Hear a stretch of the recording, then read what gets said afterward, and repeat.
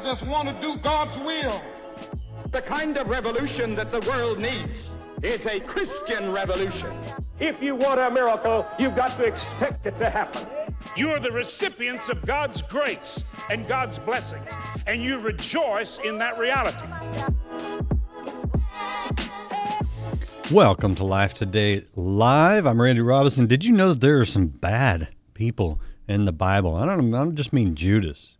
I'm talking there's all sorts of criminals committing all sorts of crimes. And, you know, it's kind of funny because I grew up I was not allowed to see rated R movies. My parents were trying to protect me as a kid. I get that. But if you make a lot of Bible stories into movies, they'd be rated R because there's some wild stuff going on. Well, what does God do with that? How does he respond to our crimes? We're going to talk about that today. I'm kind of excited because I love this kind of topic and this kind of angle on the scripture. To me, it just makes it real and alive. And so I'm glad to have Dr. Bruce Becker back on the program. He works a lot with Time of Grace up in Wisconsin with Mike Novotny, and I've really grown to appreciate so much of what that ministry does. If you're not familiar with him, you can check him out at timeofgrace.org. But Dr. Becker does a Bible Threads podcast that you can go to their website and hear that, sign up, get the new ones that drop, and you will be blessed by that, and you will see some of the interesting angles that he takes. I always find that fun. But he's got a new book. It is called, there it is, True Crimes of the Bible. Scandal, murder, adultery, forgiveness, faith, and hope. So glad you guys are here. Be a part of the conversation. If you want to chime in and you're watching live, you're welcome to do that. Dr. Becker, great to have you back on Life Today Live. Oh, it's great to be here. Thanks for the invite. So I guess the first question, before we get into some of these true crimes, where did this whole kind of angle on Scripture come from? Because this is a little unorthodox. Well, it started in the home of my son and his family out in Washington State. We went out to visit, and while we were there, we would binge on a TV show. And there was one that we decided to watch after the kids went to bed. It was called Only Murders in the Building. Steve Martin Yes. and Martin Short and Selena Gomez. And so my son said, you could do something like that for a podcast series. And so, Only Murders in the Bible was my working title. But then I come back to work and I run this idea by some of our team and also our board members. And it evolved into true crimes because one of our board members is just really into the true crimes, niche. And so it came up with True Crimes Bible Edition for a podcast series, and then it turned into True Crimes of the Bible in book form. I'm guessing that your book is not quite as funny as the Steve Martin Short show. Yeah. No, it's a little more serious, a little more real. Yeah. Yeah. No, and the thing about it is like this is very real. I mean, you can go all the way back to the beginning, and Adam and Eve, yeah, they committed a sin, but right on the heels of that, their sons are murdering each other, and that's where you start. But take any of these crimes in your book and kind of walk us through so we can kind of see where you're going with it. Well, maybe I should start with a takeaway that when I was getting into this and looking at the various crimes, it came very crystal clear that God didn't respond to crimes in the same way every time. There were some differences. And I'll explain that as I talk a little bit about Cain and Moses. So Cain is upset. He's filled with rage and anger that God did not accept his sacrifice, but did accept his brother Abel's sacrifice. So, and then that anger turned into, resentment against God and resentment against his brother. So he goes out and murders him. It's not until the New Testament that we find out a little bit more about what's in his heart and what is his attitude. That Cain is described in the New Testament as being from the evil one. And so Cain did not have a faith relationship with the Almighty God. And so God doesn't try to lead him back. God punishes him. And yet even in the punishment, there's mercy being shown that God shows to Cain and allows him to live and develop an ancestral line. So for Cain, it was God reacted with punishment. You get to somebody like Moses. Moses is about 40 years old. Somewhere along the line, God informed him that someday you're going to lead my people out of Egypt, I should say, to the promised land. Mm-hmm. And so one day Moses sees an Egyptian slave master beaten on an Israelite, and he goes over and he kills him, buries him in the sand. And Moses likely thought, "Hey, I'm gonna lead these people." Mm-hmm. But the problem was Moses' timetable was 4 decades too soon. So Moses has to flee because Pharaoh wants him dead, and he goes over to Midian, where for the next 40 years he's hanging out. He gets married, and he's hanging out with Jethro, his father-in-law, until God finally calls him back, and that's the burning bush scenario in the Bible. And he calls him back to Egypt and says, "Now you can lead my people out of Egypt." And so God dealt differently with Moses and his crime of murder. He dealt with him with mercy and patience and said, I've got some work for you to do. Okay, so you just raised like half a dozen questions in my mind. Well, let me just ask you, why do you think that is? Why does he deal differently with the same sin? It has to do with the person like Cain not regarding, worshiping, reverencing, the Old Testament God Yahweh. He didn't have that relationship with him, and so he was envious. He was angry. He murdered. There was no relationship with God. And that's the difference. Moses still had that. Moses had that relationship with God. But wouldn't that almost be unjust in a sense? Or is that strictly just a human perspective? If we look at the holiness of God, and the holiness of God is the one characteristic that is talked about most often in the Bible. Over 600 times in the Old Testament, there's references to the holiness of God. And the holiness of God cannot tolerate sin, can't tolerate wickedness, can't tolerate unbelief, can't tolerate anything that's on the bad side, because he's holy. And yet God is also love. The Bible tells us that God is love. And so God acts also in love in certain circumstances, whereas in other circumstances, he carries out what is called the wrath of God. It's that response of evil to a holy God. When you say cannot tolerate, the word tolerance in the modern usage, I think carries some connotation to it. I mean, is it just that God chooses to hate sin, or is it more like, light and darkness just like they cannot coexist at the same time because, they just don't go together? Yeah, that's a good analogy for the holiness of God and his demand for perfection, for righteousness. God can't tolerate or be in the same presence as darkness, as wickedness. So I think the light darkness, that's a good analogy to that. Yeah, and which then begs the question, how does he put up with our sin? How does he put up with Moses after he committed murder? And is it just the relationship? I mean, is that really all there is to it, or is there something more going on, like God's calling on his life? Well, one thing that comes to mind is God always takes the long view of things. He already knew that his son was going to come to this world and endure the wrath of God for the sins of the world.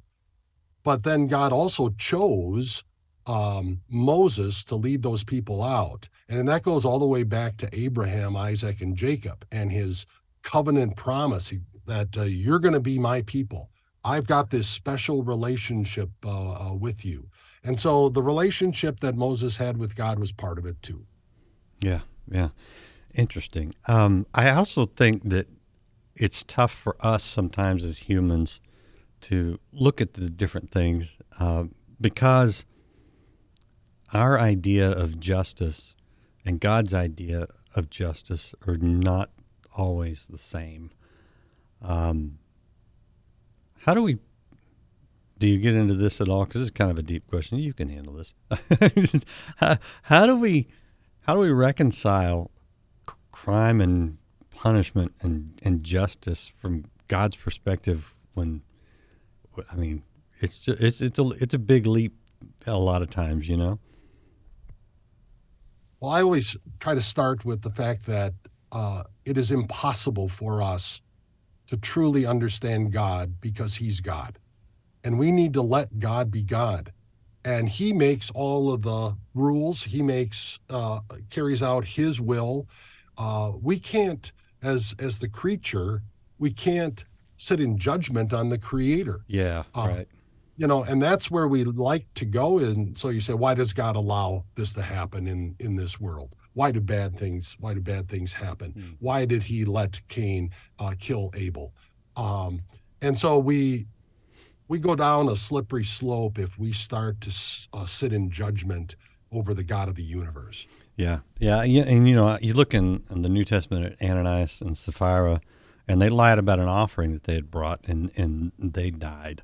And you go, that seems a little harsh just for lying, right? The way we look at it, yeah, that's wrong, but it's not like you killed someone or sent someone off to be killed in battle like King David did.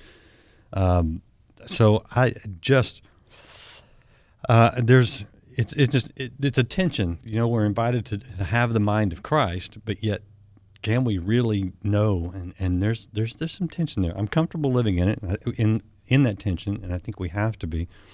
And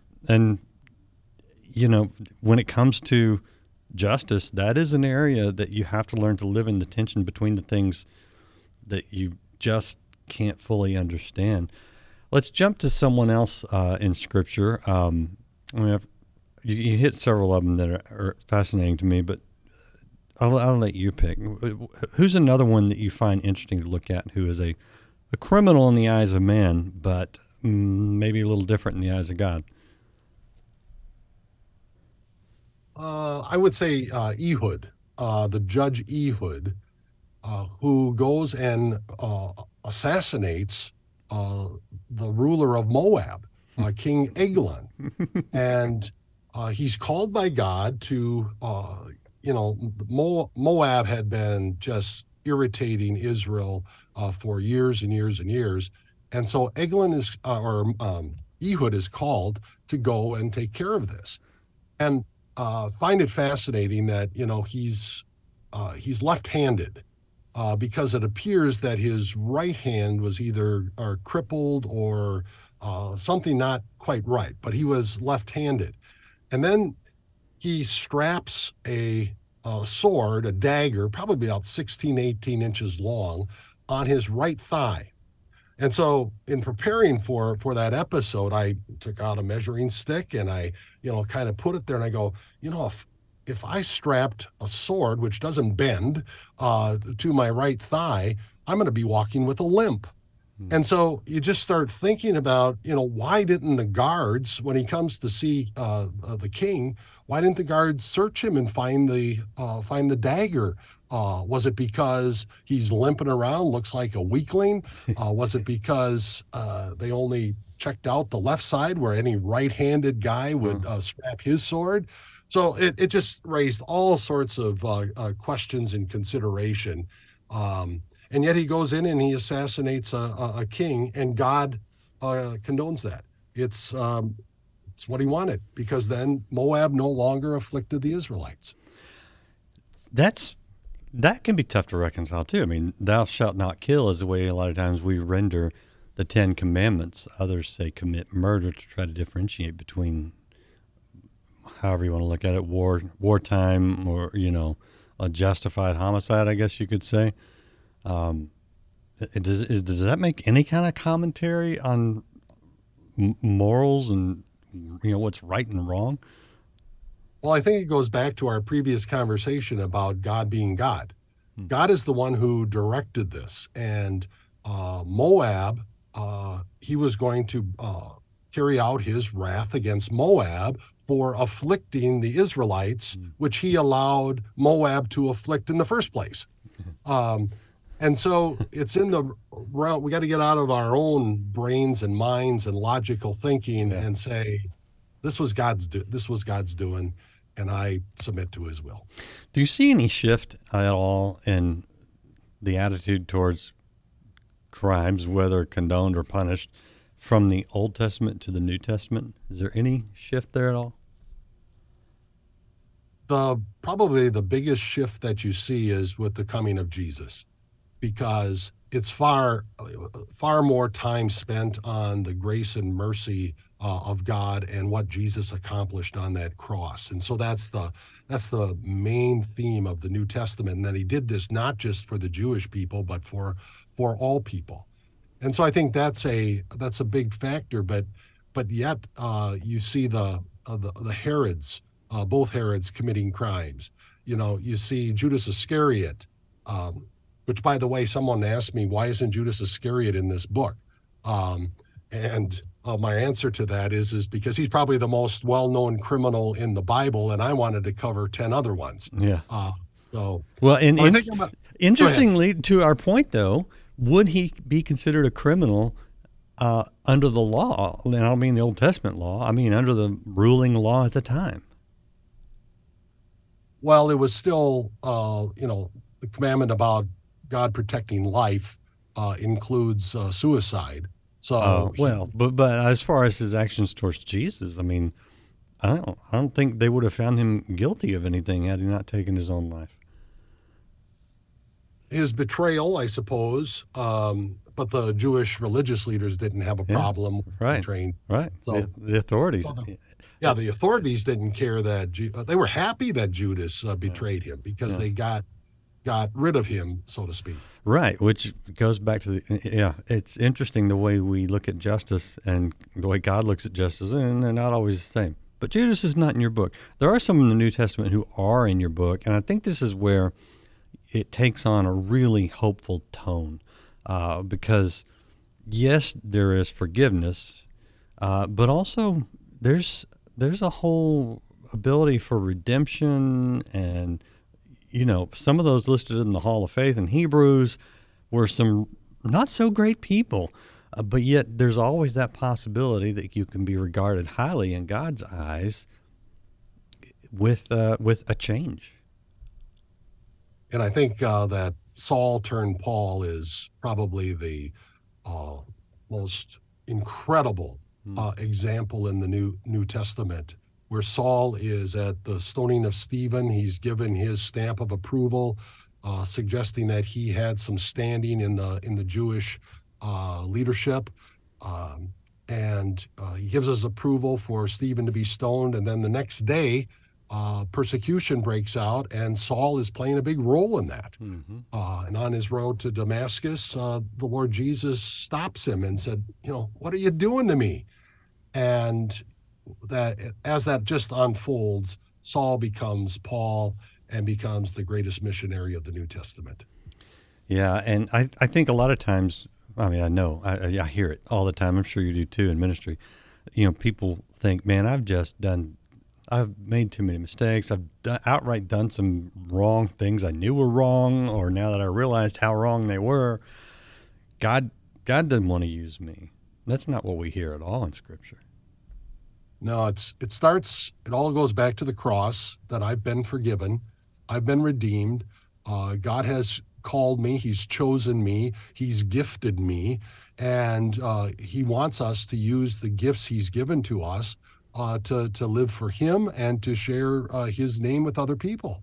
And that's every Christian has that opportunity. Every Christian has that responsibility.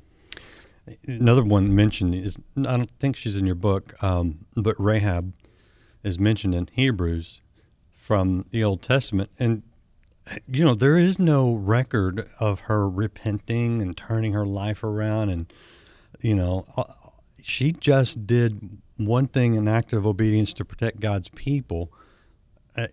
And she was a prostitute at the time, and you look at that, I look at that anyway, and I go, man, I guess if for God to hold you in esteem, that sometimes it's as simple as an act of obedience, and not that you want to just do one act of obedience and then go back to your sinful ways. That doesn't do you any good.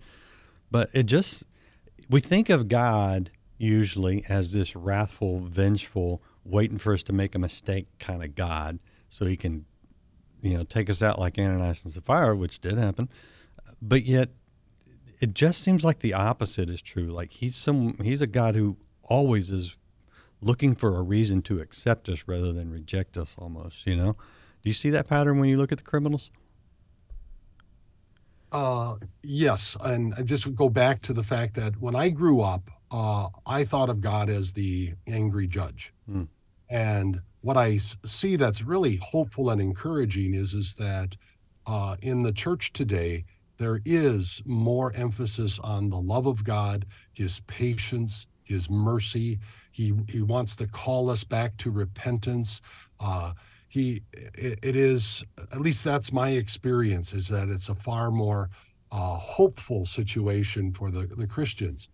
And we see that of those who had a relationship with him, who were criminals in the Bible, that God demonstrated that mercy and patience and called them back. Yeah. Whether you're talking about, Saul or any of the other ones. There is someone in your book that I want to ask you about. I was just reading this just a couple of weeks ago. It just came up in conversation, and I was like, what was going on with that? You relate the story of Jael. Is that how you say it? Jael. Jael. Tell that story real quick for people that are like, it rings a bell, or maybe they just never heard it, because that's one of the more shocking stories in the Bible. Yeah, you've got Deborah is the judge and a prophet at that time. And you've got Sisera, who is being a thorn in the flesh to the Israelites.